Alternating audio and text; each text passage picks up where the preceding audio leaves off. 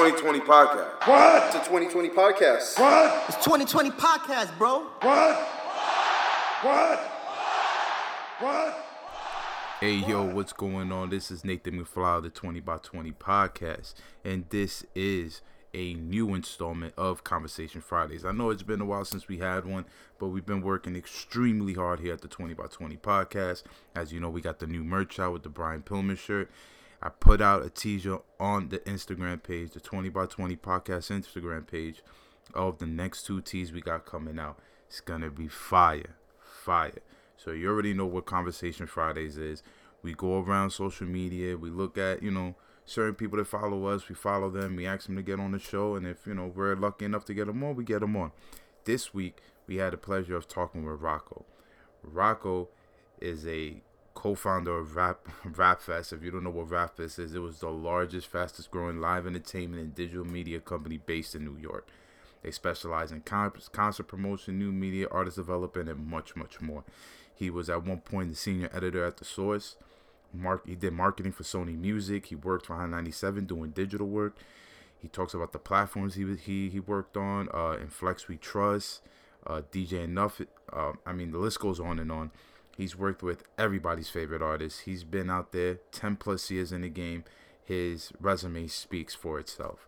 Now, we go into his whole history within music, his love of professional wrestling, that started as a young kid and just grew more and more as the Attitude Era went in, and the wars, Monday Night Wars. We get into all that. And we talked about also what producer will make a fire entrance and for what wrestler.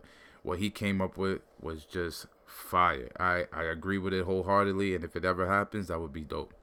So this is our talk with Rocco. Check it out. What? It's the 2020 podcast. Yeah. Here we go. This is the 20 by 20 podcast, and I'm your host, Nathan McFly. My boy Woodrow ain't in the building, but I got my boy Rocco here. Rocco, what's good, G? Yo, what's good? How's everything? Chilling over here, quarantine. Trying to, go by the day and the night well, you know what I'm saying? It's a whole lot of shit out here. I just don't want to be outside right now, B. Yo, for real, shit. I was about to go get a slice earlier from across the street, but I was just like, let me chill. I got food in here. Let me not be extra. Yeah. You don't want to just go outside and then motherfucker come out of nowhere and start coughing. But yeah, Rocco, tell our audience a little about yourself. Oh yeah. I've been in the music industry for almost 10 years now. Actually, I do digital marketing and I'm a content producer. Okay. So when it comes to content, I'm a co-founder of the Rap Fest. Built the website, put together the original staff, and ran everything on that end, on the PR and publicity end. I did music blogging for Funk Flex and DJ Enough at Hot 97. Wow. I was senior editor at The Source. Started off as a sports editor at The Source, then graduated as a senior editor. And then started producing visual content. The Nipsey Hussle documentary on Tidal that came out in 2018. I was associate producer on that, and associate producer and executive producer on other pieces of content that are floating around online. Got some stuff in the works right now. And then how I've been paying the bills is just digital marketing for artists. Been helping to break artists for 7 years now. Oh wow, awesome! That's what's up. So like you were just saying, you worked at Hot 9, influential radio station here in New York and all over the country, a legendary magazine like The Source. How did you say you went to school? What school you went to? I went to Berkeley College. Only people in New York and New Jersey gonna know that school. Yeah, I know, right? it's a business school. I went to the campus in White Plains in Westchester. Oh, nice. What part of New York you from? Niggas never know where this place is at. Rockland County. Rockland County, of course. I know where Rockland County is, man. They had damn. Oh no! Wait, I think I'm mistaking it for New Rochelle, but I heard of Rockland County though. Oh, you talking about New Rock City at New Rochelle? Yeah. Okay, so we across the river, the Tappan Zee Bridge or the Cuomo Bridge. We on the other side. Got you. And then so we connected to Westchester Yeah. and North Jersey. So like where I live right now, like I could literally walk to Jersey if I wanted to. Oh shit, that's fire. Damn, all right. So it was like we're like about 25 minutes outside of Manhattan. Yeah, nah. You guys ain't that far, man. Come on, it's all New York, man. Nigga, we all suffering in this quarantine. Exactly, we all suffering, B. We all suffering. But like, what was one of your most like accomplished, I guess like editorials when working at The Source? Working at The Source, my favorite moment, and I know this moment too, and I had a lot of highlights at The Source. I'm not even gonna front, bro, because the shit was going so fast because there was so much going on at that time. There's certain stuff I look back on, and I'm like, damn, yeah, I did do that, or I did do this interview, or I did do that. Around what year was this, if you don't mind me asking? This was fall 2014 to summer 2016. Oh, okay. That was a lot of good music coming out there. So, like, I remember, like, the first ever interview Fetty Wap ever did. Yeah. Was with me, and that was also my first interview. Oh wow! At the source, right? That was actually like my first major interview ever, and I remember like telling him that at the end of the interview. That nigga was like, "What? Oh shit!" But and then it's crazy. Like a year later, yeah, the source gave him Rookie of the Year, and I did that cover story interview. Oh, that's fire! And that was my first cover story. But my favorite moment working at the source was I covered the NBA Finals for 2015, and I did interviews with Chauncey Billups, okay, and Jalen Rose. And Jalen Rose is someone I've been a fan of for years. Oh hell yeah! When he was balling, and when he started his podcast, when he went to the show. That's like, probably one of the best podcasts sports podcasts I've ever heard, like in general. And like. Dog, that interview, like, you know, sometimes you're doing an interview with someone and it's just like trying to like just rush you, you know what I mean? Nah, they keep it professional, but you can sense like it's like, okay, yes, I'm just answering the next question. But like this was a conversation, bro. We spoke for like about an hour and we covered everything, bro. Hip hop, like his Jalen Rose Leadership Academy, everything. That was my favorite interview. That shit is still up online right now. That's dope. Yeah, man. He has that academy for like underprivileged kids out in Detroit, right? Mm-hmm. Yeah. That's dope. I always respect everything he did. He just seems like a real person, bro. Yeah, he's a real genuine dude. Like real genuine dude. Yeah, man. And then the way when he does his interviews and he's holding the bat, that shit is jokes right there. But yeah. So after working for the Source, is that where the doors open for Hot 97? Nah, the Hot 97 was first. Oh, Hot 97 was first. Hot 97 was first. Me and my boy in college, we had a blog. It was called Chops and Kicks. It was moving at the time. It was like a small blog. We started doing interviews with models and up-and-coming rappers. Okay. But then I went from there to Hot. Gotcha. Because I used to manage DJ Relly Rel. Okay. And DJ Relly Rel got me into Hot 97. And then when I got that experience from there, that's when I started making relationships everywhere, and then that's what led into actually while I was at Hot, I started Rap Fest. Yeah. And then went into Source. So like that was a chaotic time in my life, bro. Like 2015, that was a year I remember I collapsed twice that year. Get out of your word. I was doing The Source, Rap Fest, which I was in charge of, and by this time at the Source, I'm in charge of a lot of shit too because I'm senior editor at the time. Yeah.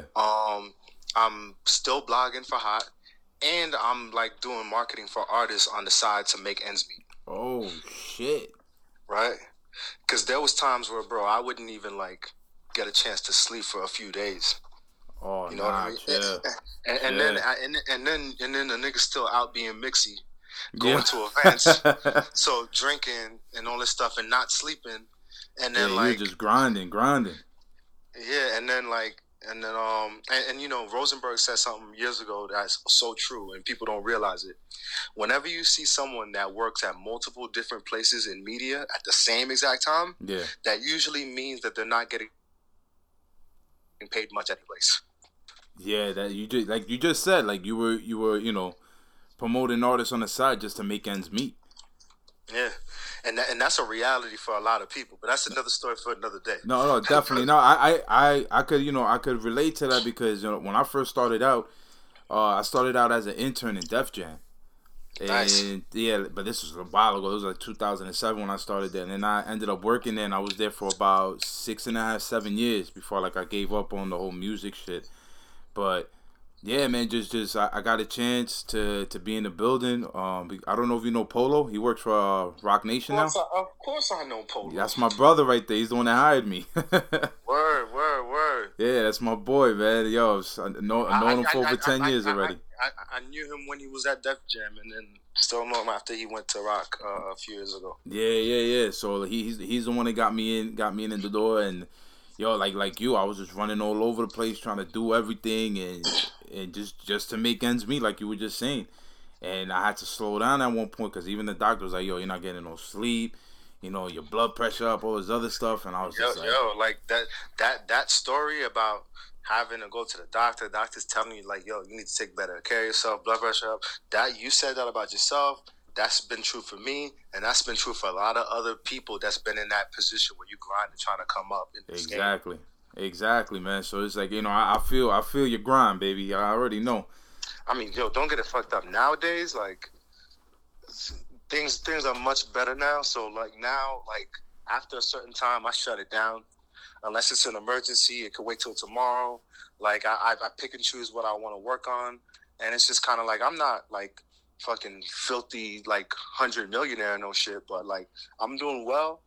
But I'm not. I don't want to say I don't give a fuck about money, but I don't worship money. No, definitely. You just got to drive to want to do this. It's something that you love.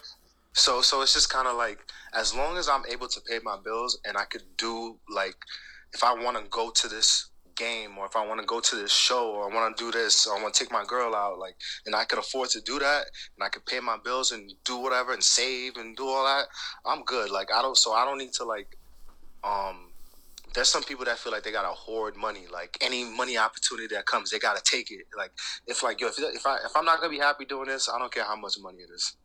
No, definitely. You got to be happy doing what you're doing.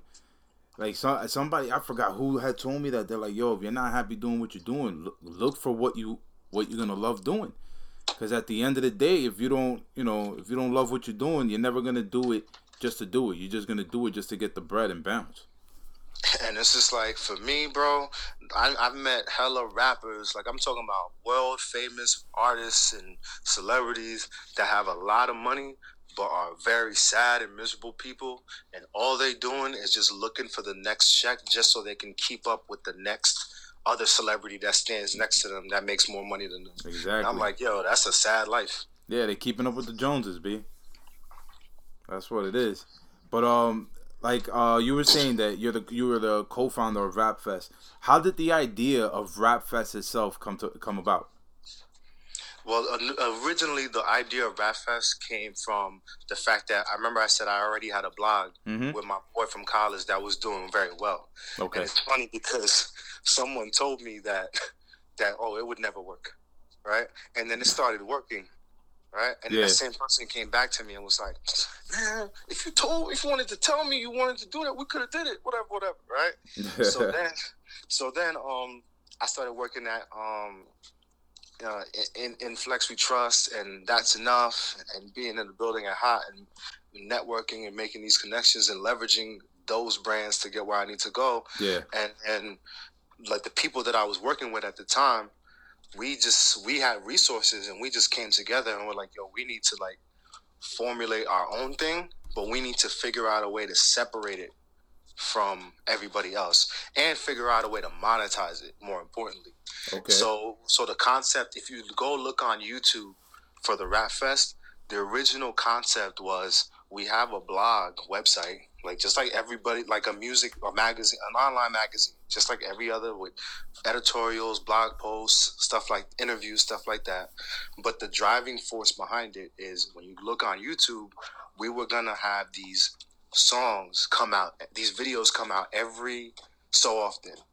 It's featuring an up-and-coming artist that's in the game right now. Not up-and-coming, but an artist that's active in the trenches. People know this artist right now. Yeah.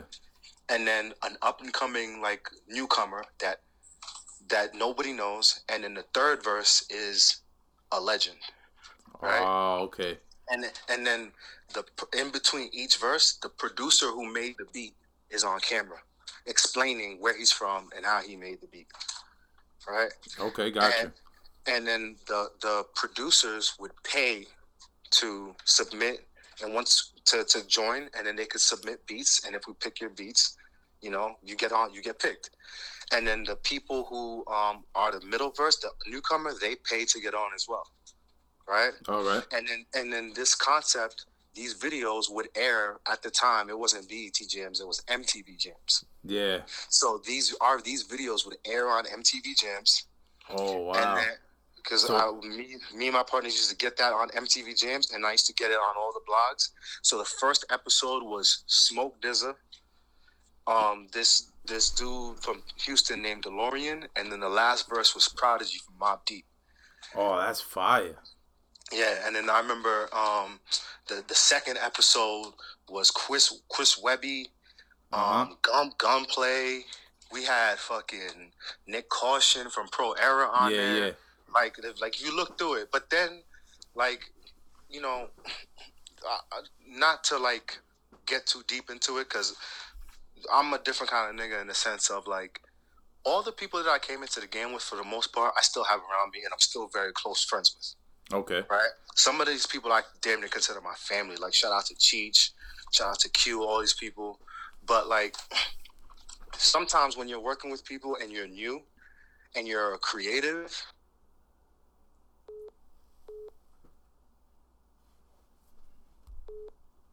Hello? Hello? Yo, my bad. Somebody was trying to call me. Fucked up the flow. That's all good. Now, what were you saying? Nah, maybe the universe was saying I shouldn't go into that.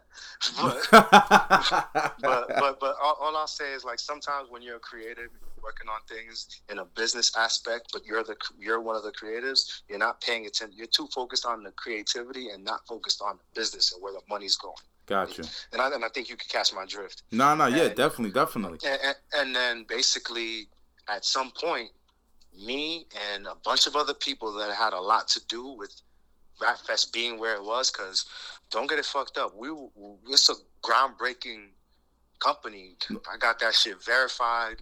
We had faced a lot of opposition. There was jealousy, all this other shit.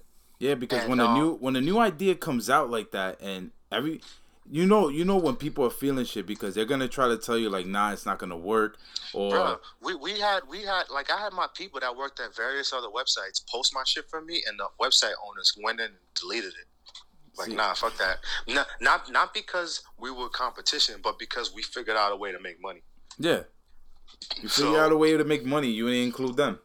So then eventually, like, you know, I'm working at the Source, and then the owner of the Source, Londell, sees what we're doing, and he's like, you know, and, you know, I'm not getting paid much over there, right? Yeah. So he's like, yo, this is groundbreaking. So after the first year, the Rap Fest ends up on the Source magazine top 30 digital. Power 30 list. Yeah. Oh, that's fire. So yeah, I remember reading them shits as a kid too, B. After that, there's nothing anyone could say. No. And that was from Londell seeing my work, my grind, while I'm his employee working on my own thing. You know what I mean? Yeah. And seeing where it's at. So, but I say that to say like, yo, even though I built that shit like with my bare hands, bro, and I probably should have left that shit long before I eventually left. Yeah. Because I didn't want to. Like when you build some shit, and it's just like, and it's onto the public. It's like y'all are popping, y'all are doing this, y'all are doing that, but you know shit ain't right. Shit ain't right for you, and shit ain't right for your employees, the people who work underneath you, the people who take orders from you. You know shit ain't right for them, and you trying to make it right. It's just like, bro, you know what? I was just like, nah, bro, you good, you got it. And when I left, like half of everybody left with me. I didn't tell them to, and then I'm not trying to like toot my own horn, but the shit ain't been the same since I left. Well, you know, they follow the real, B, because, you know, like you was over there, and like you said earlier before, it wasn't about the money, it was the love. You know what I'm saying? And then I see the way like you vibe with the people that that you work with. You know, Yeah, like yo, man, like, bro, you're fighting. You're not only fighting for yourself, but you're fighting for a whole crew. Bro, I never made $1 off of Rap Fest, and when I tell people that, they be shocked, right? Never made $1 off of Rap Fest. I brought investors, my friends, my personal friends came in and put money into the Rap Fest. Wow. And but then crime broke. I can't, and it wasn't even for me. It was like, yo, these people that are working for us, I want to be the difference in this business. A lot of people that blog, that write, they don't get paid shit. I want the people that work for me to get paid. Yeah. That's why I brought these investors in there. Why? And I'm sitting here arguing like, yo, why can't these people get paid? And now I'm starting to look crazy. Like, you know what I mean? I don't do business like that. No, I feel you. But the real always prevails, because everybody who's left and is doing very well for themselves. That's what's up, man. And yo, listen, you were the man driving that shit, man. You know what I'm saying? So everybody, I'm pretty sure everybody looks to you and be like, yo, thank you. You know, I'm pretty sure you get a thank you here and there. I mean, yeah, and it feels good, and that's not what I do it for, but it's like it feels good to, like, when you, not even thank yous, but to see people that came up working with you, yeah, that are doing well for themselves. You know what I mean? Because it's just kind of like, yo, when they was following my orders or following my lead, I didn't even have my shit all the way together, but they believed in me. You feel what I'm saying? Yeah, they believed in the vision. They seen what you were working with. You know what I mean? So that's why it's just like, and I don't want to take this as like I'm talking shit or throwing down, because I didn't mention no names. Nah. But the facts are facts. Yeah, facts are facts, like you said, man. You know, like after you left, it ain't been the same. You know, so I seen that, like, well, I'm guessing right after that is when you opened up your own company, Rocco Rathon. Yeah, like, honestly, after I left the Rap Fest, I kind of took like a little hiatus. I was still going to events and stuff. Yeah. But I started like going more into content production and trying to close deals. I was trying to like get into TV. I had to learn the ropes in that field. And that was actually a very great time for me, because it was just like finally I got a chance to detox. I had quit the Rap Fest, Source, Hot, everything. And I was just like, I'm good with all of this. I'm good. Like, I don't want to do anything. I just want to do what I want to do. You know what I mean? I paid my dues. Now I get to pick, because, like, bro, the moment I left Rap Fest, yeah, everybody was blowing up my phone trying to get me to join their team or come work for them or do this. And I was just like, yo, give me a moment. Like, I need to, like... You need to breathe. Yeah, like, I need to, like, just figure out what I want to do. Like, you know what I mean? Like, I just went from, like, building shit for other people. Like, I don't want to just jump right back into that. So, I just took a moment. I enjoyed that year. That was, like, I quit. And, yo, it was election day 2016 when I quit. Oh, damn. That's a sad day in history, too. Rap Fest. Day Trump got elected. Yep, that's a sad day in history. Yeah, hello? Yeah, you hear me? Yep. Yeah, you hear me? Yeah, I hear you. Yeah, now I hear you. All right, cool. Yeah, so, after that, bro, I just finally took the time to really, like, party and enjoy myself and all that. And then that's when I started slowly getting back into, like, marketing. But I really wanted to... I just been doing shit on my own terms since that time, bro. That's good, man. I mean, that's the way to work, man. When you could do shit in your own time and actually still make a living, to where, like you said, you know, you got your bills paid and you could do the fly shit on the side. Yo, living comfortably. And that was a lesson that I learned, because at that moment, that was when I put my foot down. Like, if the shit don't make sense, I'm not doing it. I don't care how much money it is. And whenever I would turn down something that don't make sense, the universe would reward me, and something else would just pop up. Same amount of money, if not more, but exactly what I need. So ever since then, I've been doing that. I launched my website last year. Last July, because all the marketing work that I had been doing over the years was all off of referral. I kept it under the rug. Because you can't really let people know that you push an artist and you working in that's media at the same time. That's a conflict of interest. Oh, so, it is. I didn't know that. Yeah, I mean, like, you put, like, imagine you working at you say you hustling, letting people know, I do marketing for artists, I push artists. But yeah, I'm also the editor at Complex too. Like, they're gonna comments gonna look at you like, what? Yeah. They think there's like a little favoritism being played or something like that. Exactly. So, there's a lot of people that do that in the game, but you just gotta strategically keep that under the rug. So, but like I officially just put that out there, like, yeah, I do this, and then, bro, like, it wasn't until I was putting together the website that I realized all the shit that I had worked on over the years, and all the shit that I worked on, I didn't even put all of that on the site. No, there's a lot, you know. Like when I went through it, I was just like, "Damn, motherfucker, been everywhere." Yeah, man. I've been in the background of a lot of your favorite stuff that you've consumed over the years. That's dope, man. I seen you work with Smooth L from Brooklyn. How did that manifest?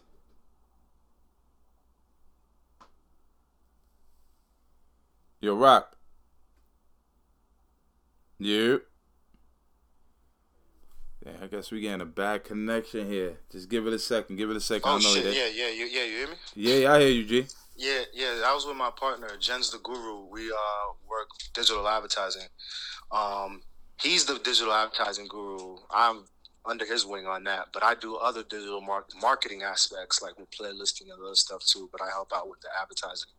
And basically, Smooth L, man, last July 2019, he came to us. Shout out to Donald, Run Music, the label he signed to. Okay. They came to us for marketing, and we started doing advertising on his single called Freedom on YouTube. Yeah. And what a lot of people don't understand is, like, us as digital advertising, nobody gets their margins cheaper than us.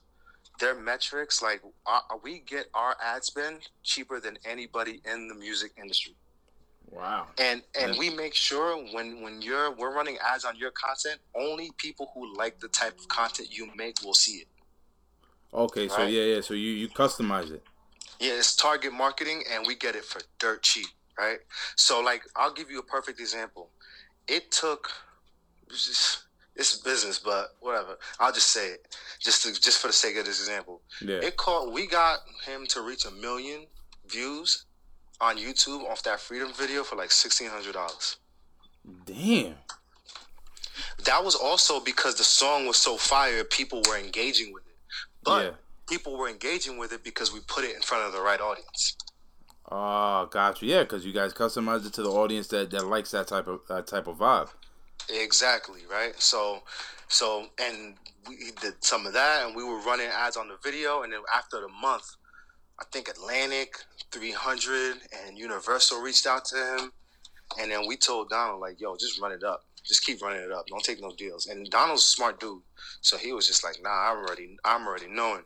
So we kept running it up, growing his audience, because it's not just about views. It's about, like, when we put it in front of the right audience, are they responding to this? Yeah. So, like, are your subscribers going up? Are your followers going up? All this other stuff. So once those numbers started to click, everybody's like, okay, there's something here. So by the time, like, October, November rolled around, every label had reached out. Oh, man. And then they ended up doing a deal with Interscope. That's dope. And that's just another one of those stories. There's plenty more stories where that came from. Yeah, so, like, you working with artists, have you worked with other types of brands, like not just in music, but maybe I don't know, like just with somebody running like a clothing line, for example, or somebody just putting a brand out there themselves out there? I have, because I used to do PR. I used to like do walkthroughs and get publicity for artists and brands, but now I'm strictly digital. Okay. So the thing is, we work with other brands and other things not outside of music, but the main component is, if you're a clothing brand, whatever brand you are, you have to have some type of content. Even if it means I'm helping you create the content, but you have to have some type of content. You need something there. I need something to, like, you can't just come to me and be like, yo, I got a clothing brand, fuck with me. It's just like, yo, what type of content do you have that we can take your brand to the next level? And if you don't have any content, we need to talk about how we're going to create the content. Ah, got you. Because this right now, it's not even in the music business. I always say lately, it's not even a music game anymore. It's a content game. If you're an up and coming artist and you don't got a music video, you don't got no music videos, your songs don't exist. Nobody's checking for it. No, because everything is visual. Everything is visual now, you know? Like, you can't just be that dude on the block spitting bars anymore. Mm-hmm. You know, everything is visual. So, with that being said, I know you guys must have a lot of different artists come to you guys and, you know, help them with their marketing. Is there any artists do you see out there that you want to work with or you wish you had a chance to work with that they made moves, like, without you? Bro, like, honestly, like, I'm not pressed to work with any artists. But as far as, like, artists that we want to work with, like, I'll put it to you like this. There's an artist that I seen he's from PA, right? Yeah. I seen this artist since I was in college, hustling, getting his videos on WorldStar. And I like the nigga's music. He stay dropping videos. And, you know, he's making traction. But the traction that he's making, it's not matching the effort that I've seen him be putting in over the years, right? Yeah. And I'm like, yo, I could upscale this. I could upstream this and make this go way faster, right? So I reached out to him, like, on some, like, yo, this is who I am. This is what I do. Here's my website. Here's all my information. I could help, like, put all this together, right? Yeah. And with me, all my shit is transparent. I put everything, like, there's no hidden, like, here's the clients that I've worked on. Here's the projects. Here's the case studies. Here's, like, you know what I mean? Like, you look, if you want to hire me, you look through my website. You're gonna figure out, okay, whether or not this is legit or not. And you're gonna see, right? Because this is almost 10 years in the making. Yeah. Right. Yeah. And, like, I sent it to dude. I don't know, but niggas be high, drunk. I don't know, but nigga was just kind of like, nigga just kind of LOL'd me and like, yo, here's my email. Oh my God! Only if he knew. And only if he knew. You know, because I'll be honest, like, at times, you know, like, I'll go check my email address, and I have other people saying that they'll charge me this, that, and the third to make sure that, you know, I get these ad spaces and all this other, and it just, I'm like, all right, but, like, who have you worked with? Like, I mean, let me see something first. You're throwing the information at him. Like, when I start asking for... It's not even about, like, because I don't cold call email people, right? Most of them, like, I don't even say most, all of my clients come from referral or people who hit me up online. Yeah. So me even reaching out to him, I don't even do that. Right? Got you. But I just saw something. I was just like, yo, shoot me your email so I could show you what I've done for people. Yeah. And it was just kind of like, all right, fam. But see, like, when I try to get to that part of the conversation, like, that's where it falls flat. Because, like, when I'm asking, like, oh, so what you done before? Can I see what you've done? And then it's like, give me a second. And then it's like 2 months later, I'm still waiting on that email. You know what I'm saying? Like, I got one better for you. There's a client that we had. This shit, he got some shit, right? Yeah. Bro, this kid, we was like, you know what? Fuck it. Let's sign this nigga. Because we got relationships with labels. We could make that happen, right? Okay. And we was like, yo, let's sign this kid. But you know, years in this game, you get experience. You don't realize, like, you don't just go into deals with people. You gotta, like, know what kind of mentality certain people have, right? Yeah. So, you know, we don't just jump into it. So we just kind of like, yo, let's work, like, get the video ready, whatever. You still want to run ads on this, whatever. Next thing you know, the kid pops up talking about, yeah, I got a manager, and the manager, he's connected with this gaming. He gonna get me streams up on Twitch and all that stuff. He's gonna get me exposure there. And how about this? How about y'all just come co-manage with him, me, and then we're like, wait, what? Who's this? Like, just out of nowhere. And then we're like, and then we asked. Not to be fair, we're like, yo, who? What artist has he broke before? And he was like, nah, I'm gonna be the first artist that he breaks. And then we were like, all right, fam, you good. We were like, okay, so yeah, you could still be a client, but about that deal situation is dead, right? Yeah. And then fast forward like 2-3 weeks, he's on the line like, yo, you still trying to do that deal? but that's why you gotta, like, not just jump into a situation, because an artist like that, you jump into a deal with them and you bring them to gas them up, you gaslight them, you juice them up, you bring them to a label, you trying to take it to the next level, and they're gonna cut your legs off right when you get there. That's wild, man. That's wild that artists do that. They tend to forget, like, the people that brought them to where they are. Bro, this is the story. The people who actually do this is our story. Like, I'm just not the mixing nigga no more. Yeah. So I'm not that nigga that's gonna be partying with you in a club and all this other shit. But it's just like, bro, Jens will tell you, anybody else will tell you, like, after the artist starts to get lit, like, bro, there's another artist we got lit recently. He just signed a major label deal off the work that we did. Right after he signed his deal, the first thing he did was unfollow us. Wow. Yo, this is how it goes. This is no, I've seen it. It's just I just can't believe that they still doing shit like that. Even the new generation doing that, man. But it's just kind of like, you gotta remember, like, when you get gassed up like that and you feeling yourself, once you get to that point, you literally feel like, oh, I'm here because of me. And, like, not for nothing, Chris Gotti, he's one of the dudes who always gave me great advice for Murder Inc. Yeah. Irv's older brother. Yeah. Years ago, he told me, bro, the artist always feels like they did it by themselves. Always. That's just part of the game.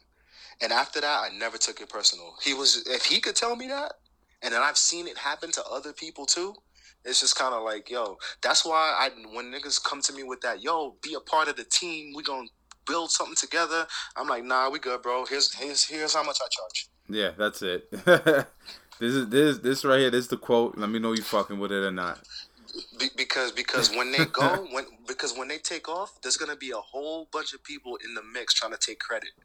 So it's like, if I got paid, I don't care who takes credit. Nah, yeah, man. Listen, bro, you got, you know what I'm saying? Like, you got a tough skin on you, bro, because now you don't really care. Like, you know, it is what it is. You're just trying to, you know, do what you need to do, and that's it. Bro, like I told you what about happened with Rap Fest or shit, and I've taken more losses than that. After you've taken enough losses and you learn from your losses, it's just kind of like shit like that don't faze you. But you know what? A lot of those artists, like, once they start getting that attention, and then they forgot who got them there.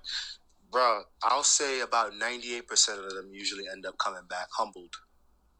Look at that. And now they really got to pay for their shit. or at that time, and they come back. Some of them come back like, yo, I spent my money with such and such, but, you know, the shit wasn't legit. You know, yo, you think you could rock with me? I was like, what? No, sorry. Nah, bro, you had your chance, bro. No hard feelings. It's just business. But I seen you like some of the content that we put up, you know. Absolutely. You know, so I was wondering. First off, I don't like talking about myself. That's why I don't even do interviews. It's all good. It's all good. So I was like, sitting here talking about myself. I'm like, damn, when we gonna get to the wrestling? Yo, nah, man, I wasn't even gonna cut you off, and you were just telling stories, and yo, they were interesting, bro. You know, I got some questions in, but yeah, you know, and.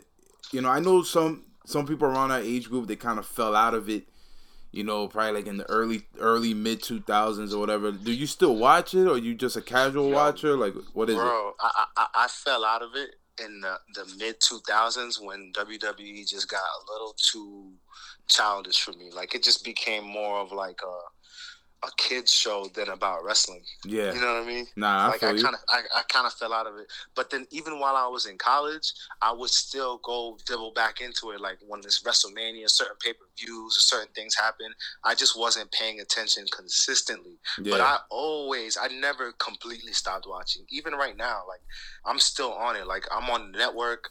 Like, I go to the show. Yo, matter of fact, I was supposed to be at AEW Blood and Guts. Yeah, me yesterday. Too. Me too. Shout out to my boy Alec from Complex. Nice. He had the hookup on the tickets, and he was like, "Yo, we out." And then this quarantine fucking shit up. Man. Yeah, it kind of messed everything up, man. But yo, I'll say this: if you fell out of wrestling before, now is the perfect time to get back into it. Oh, definitely. They've been saying this for the last, I would say, about 5 years or so. This is like a renaissance period in pro wrestling. Like, with all the indies coming up, and then you got another big promotion in AEW coming. And Bruh, but NXT AEW is fire. And NXT is fire, but it's fire because of Triple H. No, definitely. But the thing is, it's just kind of like they put NXT on at the same time as AEW, bro. Yeah. So I gotta like DVR shit. Yeah. Not for nothing, I catch myself sometimes thinking it's WWF and WCW on at the same time, and I'm over here flipping channels like I ain't got DVR. It feels like that, bro. Because I remember when I was a kid, I used to watch. I was a little kid in the '90s. I used to watch Monday Nitro. Just straight up, just Monday Nitro, and then I remember like once it would hit 10 o'clock. Yeah, it was my bedtime, so my mom would be by the door like, ready? We're going. But then, by the time 10 o'clock would hit, NWO would be in the ring fucking some nigga up. You're like, just wait. So they would go like a little bit extra. And I'm like, nah, just wait. Bruh. And then as I got older, like when the 2000s rolled around, when the tide shift, that's when I would watch Nitro for the first hour at 8. And then fucking once 9 hit, I would be like, all right, I'm good. On to Raw's War. Yeah, definitely, man. Those were good times, though, man. Like, nah. WCW. That's really what got me into wrestling. Like, I used to watch wrestling before that. Like, I'm talking about like Monday Night Raw, like Daddy Cool Diesel. Like when WWF was on their real like costume character shit. Right. Yeah. I used to watch it then because my stepfather was into it. But like when I got into Monday Nitro when NWO came out. That's when, like... forget about it. That opened the floodgate right there. I was tuned in. Like, I was obsessed, bro. Yeah. I was obsessed. Just that, and then, over in the WWF side, in the same time, they had Austin coming up, The Rock, DX. No, they didn't have them. They didn't have them yet. They probably like a year later. You know what I'm saying? Like, they were starting to come. You had, like, the Nation of Domination. No, you're talking about, like, 97... 98. You're talking like so you're more like in the 96. No, I'm talking about like I got into it, like in like maybe like late 95, 96, 97. And then once the tides kind of shifted, and like maybe like 98, 99, that's when I kind of switched it up when Attitude Era really started going at it. When they really started going at it, yeah. And then I remember like years later I was watching the DVD Rise and Fall of ECW. Yeah. And I'm like learning. I'm like, yo, Attitude Era was a straight bite off of ECW. Dude, ECW. I remember watching ECW when they showed it at 12 o'clock at night on Saturdays on MSG. Bruh. That's when I got open off it. And then now I seen that the Dark Side of the Ring, they're gonna have the New Jack episode. Oh my god, bruh. When I saw Dark Side of the Ring, when I first heard about this show coming last year, I was just like, yo, I feel like this would be a crime if they don't do an episode on New Jack. Oh, hell yeah, they had to. And then when I saw like the first season's episode, I was like, no New Jack? And I was like, no New Jack, no Benoit. I was like, oh, okay. And then, of course, the second season, that's what they start with. First 2 episodes. Yo. You know what episode last season that really caught me was the episode about the Von Erich family. Yeah, that was a crazy ass story. Yo, because I remembered it as a kid. Like I remember all these motherfuckers dying. You know what I'm saying? And then I was just like, yo, I didn't even know he had that many brothers. I was like, get the fuck out of here. Bruh, there was the one about like fucking Bruiser Brody, the first one. Oh my god, bro. That got murked at the show. Yo, that was sad, B. And then people walking around like nothing happened. Still. That's insane. Insane, bro.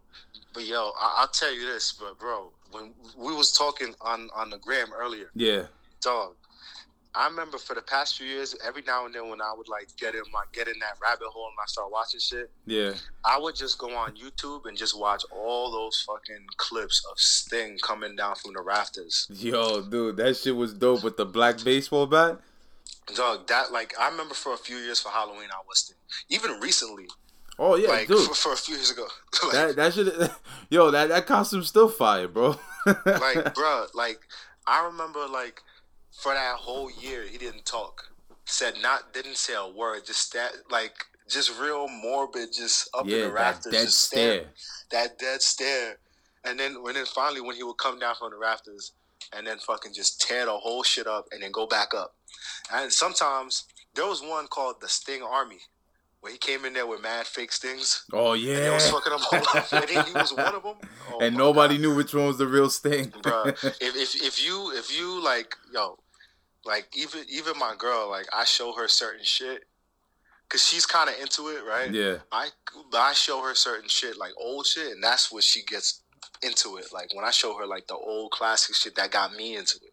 Yeah. Cause I'm like, yo, some of these old like storylines and like concepts that they used to come up with for that time, it's just kind of like I look at some of the shit that WWE's doing on fucking like Raw, and I'm like, are you shitting me right now? Yeah. Like, you doing this when you know?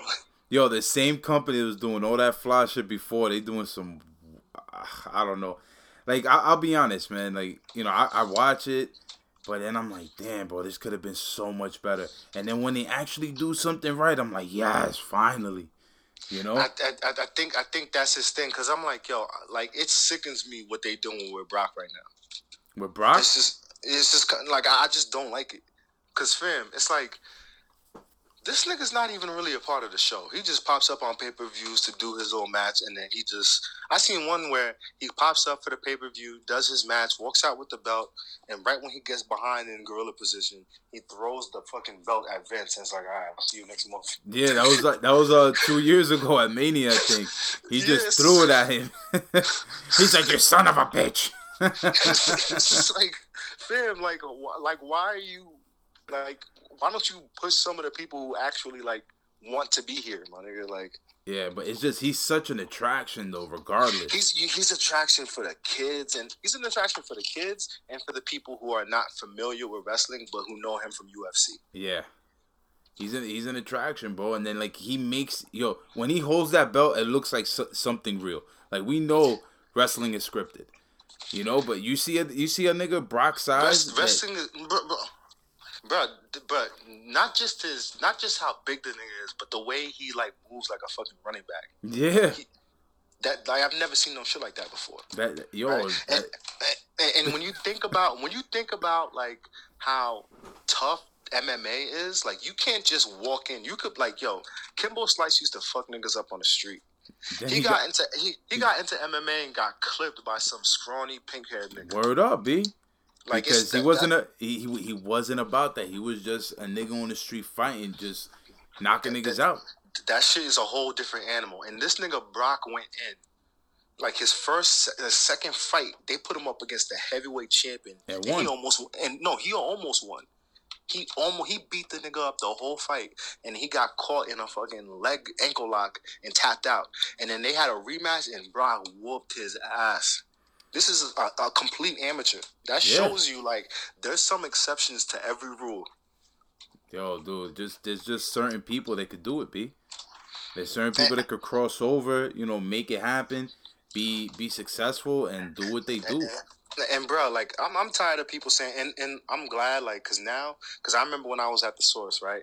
Me and my boy, shout out to Terry, he graphics guy at the Source, right? Yeah. He was just like, we used to talk about wrestling all the time, and then the content director used to be like, look at you grown men talking about this story scripted, this, it's fake, right?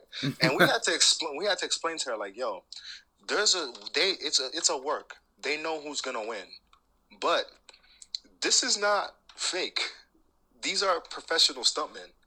Like, basically, when you fall off like the top rope and you land outside the ring, that shit still hurts. When you land on the ring on your back, that shit still hurts. When you fucking go through a ladder, that shit still hurts. and you doing that shit like 5 times a week. Exactly, G. And I have friends that are pro athletes, right? Yeah. Like football players, basketball players, like fighters, right? And they'll tell you, like, WWE wrestlers and just wrestlers in general, that's one of the toughest professions to do. And them niggas is doing it like 300 days a year. Word. That's just one of the toughest jobs just overall. And then it's just like no health insurance, independent contractor. Like, Yep. They out there killing themselves just for the love of the game, B. That's why it's just kind of like, that's why I don't like niggas like Brock Lesnar talking about he quit before because he couldn't take the road. No, he couldn't take the road. You know, the fans all over the place, and he's a real isolated person. Like, he doesn't like being around people, so this is definitely not for him. nigga went to go live in the mountains. I remember I went to go. I had like a show I had to go to in Minnesota a few years back, and then I'm walking in the airport on the way back to New York, and I see Paul Heyman, right? Oh wow! And I'm like, I almost fanned out, bro. I'm not gonna fan. And I don't do that. And I don't do that because, like, working in this game, I'd be around celebrities, so I'm just like, whatever, I don't give a fuck, right? Yeah. But for some reason, whenever I see wrestlers, I'm just like, oh shit. You probably just go back to when you was a kid, bro. Imagine when you was a kid and you would have seen somebody like that. You would have seen Hogan and the NWO just walking by. Dog, I see, but Paul Heyman in general, just because like all that hard work that I had to put in to make Rapfest work, to make Rapfest work with no money attached to it, and I had to like figure out a way to make it work. And then I watched the rise and fall of ECW when I was growing up, and I know his story and how he like just basically ran ECW by a shoestring and just like he just made it work. Like that's an inspiration for me. You know what I mean? Nah, so that's why when I saw him, I almost fanned out. And then my girl was like, "Did you say something to him?" I was like, "Nah, I didn't." I just looked at him. and then right after him, I saw that nigga Corey Graves walking through.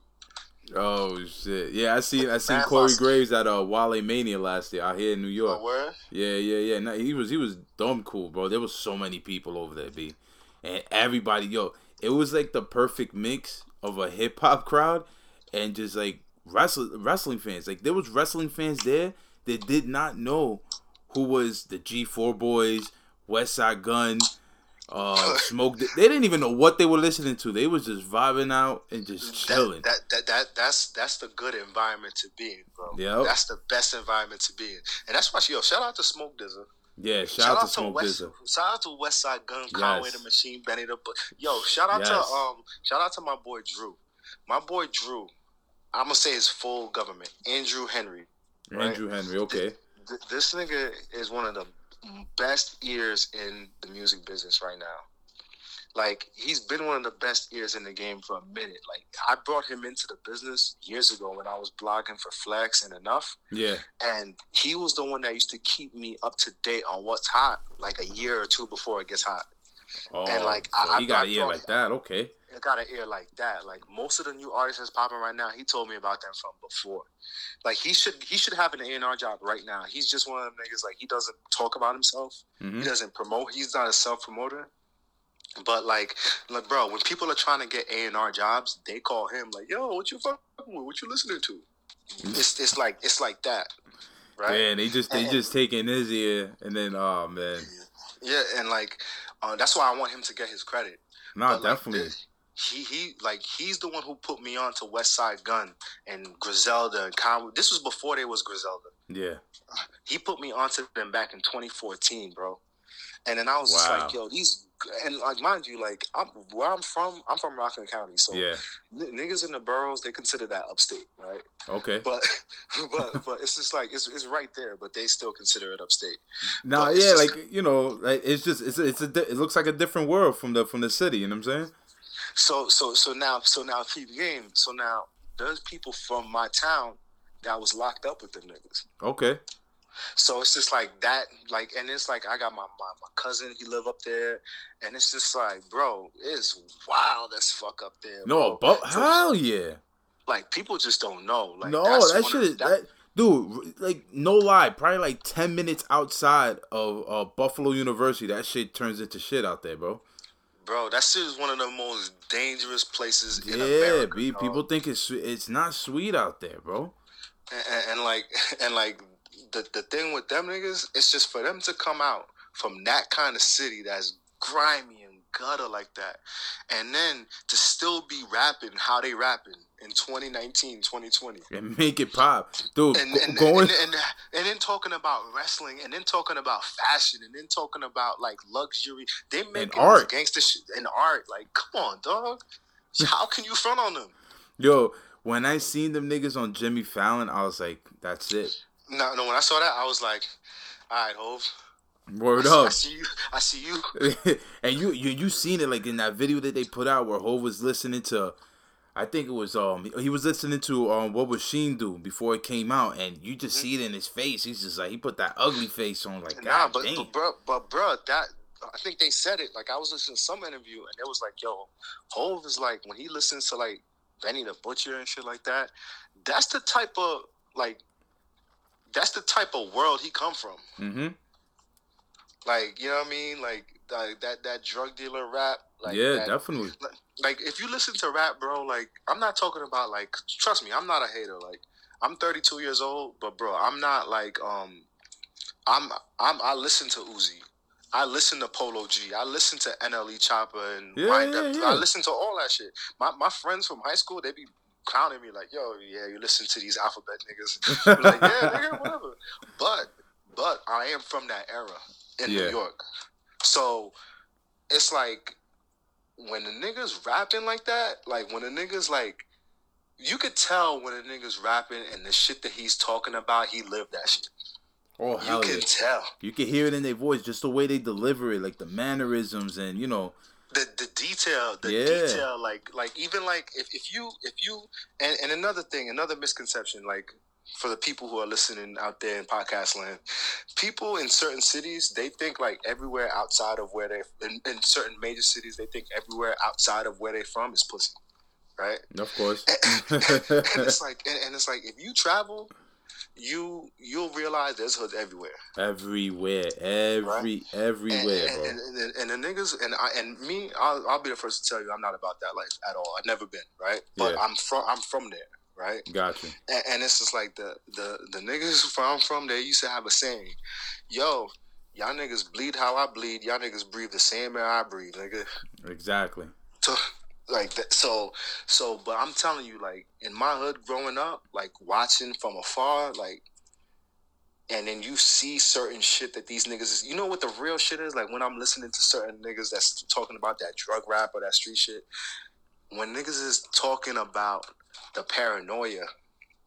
Yep. Oh, they talking about the paranoia and like the fucking like drama, and the niggas really like looking over their back everywhere they go type shit. When they talking about that, that's when you know it's real. Cause I done seen older dudes in my neighborhood like go through that type of shit. It's just it's like you said, it's just the detail in their rhyme. Like there's certain shit that niggas that was really out there, really in the field did, that if you hear it, you're like, yeah, this nigga's about that shit. You know what I'm saying? And it's just like, you don't have, no disrespect to the people who do that, but you don't have to like have a gun in your videos to show that you about that shit. If you're really about that shit, it'll show in your music. Yeah, it'll translate. It'll translate. And it translates. And that's why, going back to the wrestling shit, how is it that like niggas like that who talk that kind of talk could come through talking about wrestling, yo, and shit that people laugh at and it be accepted? But it's because it's the parallel. If you think about it, like with hip hop and professional wrestling, like you look at hip hop, there's crews. You know, you got Griselda, Rockefeller, you had D Block, you know, all this other. It's the factions in wrestling. You know, when I used to give advice to artists, like up and come free advice. Now I do consultations. Nigga, fuck that. You're not wasting my time. Time is money, baby. but like I used to tell niggas coming up all the time, I was just like, yo, be yourself. Yes. Like, stop trying to copy this other nigga that you hear rapping that's successful. Be yourself, because when you're yourself, that shit, when you're being authentic, that shit is gonna translate so much more, and it's gonna take you so much farther, right? And so like I used to always use the example. I used to be like, "Yo, rap is like wrestling," right? Yep. And then they would be like, some of them wouldn't understand, but some of them would get it right away. And I'd be like, think about it like this: if you have The Rock coming through. And he's got the swag with the shirts and the eyebrow and the glasses and all this, and he's talking his shit. He's doing all this, and you got another black dude coming through with the same shit, with the same thing at the same time. That second dude, it's not gonna go over so well for him. Exactly. Because they already have that. That void is already filled. So like at that time when I was giving advice, I used to be like, yo, think about it like this. All these characters, they fill a role, right? So when you think about at that time, you say Drake is like the lover boy. Yeah. Cole is like the schoolboy, like athlete. Wiz is the stoner. Yep. Big Sean is the Detroit player. Yeah. Wale is like the poetic, Afrocentric motherfucker. You see what I'm saying? Yeah, I totally understand what you're saying. Everybody has their own lane. Yeah. So it's like once you find your lane and you can master that lane, you'll be very successful. Yeah. You'll be as successful as you can ever be. But if you're like going in on someone else's lane, you'll never be as successful as the person who started it. That's true. Wise words, my man. That is very, very fucking true, bro. But sticking to the music, but what was your favorite entrance song of all time in wrestling? Oh my God, yo. I feel like I grew up waiting for a nigga to ask me this question. Dog. Whew. Bro, first and foremost, let me just say that whole WWF Aggression album that came out in 2000 with all the rappers, I still listen to that shit.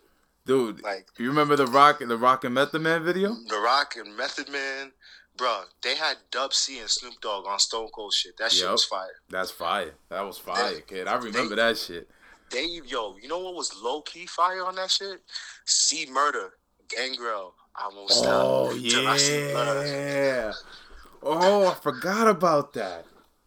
But bro, the best entrance music, bro. Cause low key, wrestling kind of got me into rock music too. Oh yeah. Right. So, like, I'll say, the old Triple H one. Which one? Tell this song. Oh yes. That one was fire. Yo, R.I.P. to the lead singer. He had passed away a couple of years ago. Who's that? That was Rage Against the Machine or not? Nah, it wasn't Rage. It was this band from Long Island. I forgot the name of the band. I had it too. But yeah. And then Jericho shit. With the countdown. Oh my God! Like, break the walls. I don't know if you heard it, but in the beginning of our intro here, that bump. Of course. That was from the countdown. We took it from there. Of course. And then, I'm not gonna front. I never really the Rock theme song. I liked it, but I never really it was just kind of like I like shit that's like, I like the hard shit. I like shit that's aggressive, dark. Like, you know what I mean? Yeah, and I like the Degeneration X anthem. Oh hell yeah! Yo, going back to that, you said the DX. The band was called Broken, and they were from they were from Huntington, Long Island. Nice. So I'm gonna definitely look that up. Yeah. They did a lot. They did a lot of work for WWE. They actually performed. I think it was for either Shawn or Triple H at a Mania once. Yeah, they did. Yeah, they performed. The lead singer, he had passed away a couple of years ago. And then fucking what was it? This is a good question, so you gotta give me some time. Yeah, no, I got you. Don't worry. Fucking when I was a kid, I liked the Harlem Heat. Oh hell yeah! Yeah, that was fire right there. I used to like the Gangrel, like the original Gangrel joint. I don't know why, like it's just something about it with the that brooding music. That brooding music. Of course, Austin's entrance music was fire with the broken glass. That shit. And then you know what's funny? Hogan, when he came out like with that Hollywood persona. Oh my God! No, that Jimi Hendrix. That's classic, bro. That's forever classic. And then you know what's so classic about that? When you go back and watch the old footage when they would all come out as a crew together. Yep. and then they would be walking down the ramp, and then that music is playing, and then you see Hogan just every step he takes, he's posing. Yo, it's the and he's swag, kid. And he's just doing all his fuckboy shit. Like that's like yo. And then and you watching that as a kid, I was like, okay, yeah, that's that nigga right here. Yeah, man. Then he fucking did it. He just made the mistake of a lifetime. That motherfucker, bro. Bro, they probably call me a nigga if you see me shit. Word, you ain't alone. You ain't alone. Bro, I was just watching this thing on the network with him and Rodman. And him, Rodman, Malone, and DDP. Oh yeah, I seen that. I gotta check that out. I haven't checked it out yet. That reminded me. I was just like, yo, that NWO era, bro. I saw some shit years ago when Kevin Nash and Scott Hall was talking about NWO. Yeah. And they were like, they actually got like the idea came about because they copied it off of New Japan, right? Yeah. But like the swag that they brought to it at the time, they were like they got that swag from gangster rap. Yeah, from hip hop. They're like, yo, we were just gonna wear our bandanas like Tupac. They said. Yeah. That was like, and then they started like doing like the Diddy Bop walk to the ring, all of like. Yo, listen, that's hip hop and wrestling has had a friendship for years.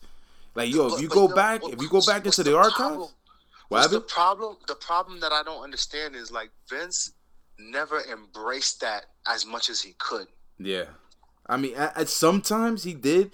Like, when he had like niggas like like Wiz Khalifa and Machine Gun Kelly perform like during Raw, and then he had Diddy. I mean, like he's just looking for the biggest stars, just like what he did with WrestleMania 5. The people that were performing at WrestleMania 5 was Run DMC.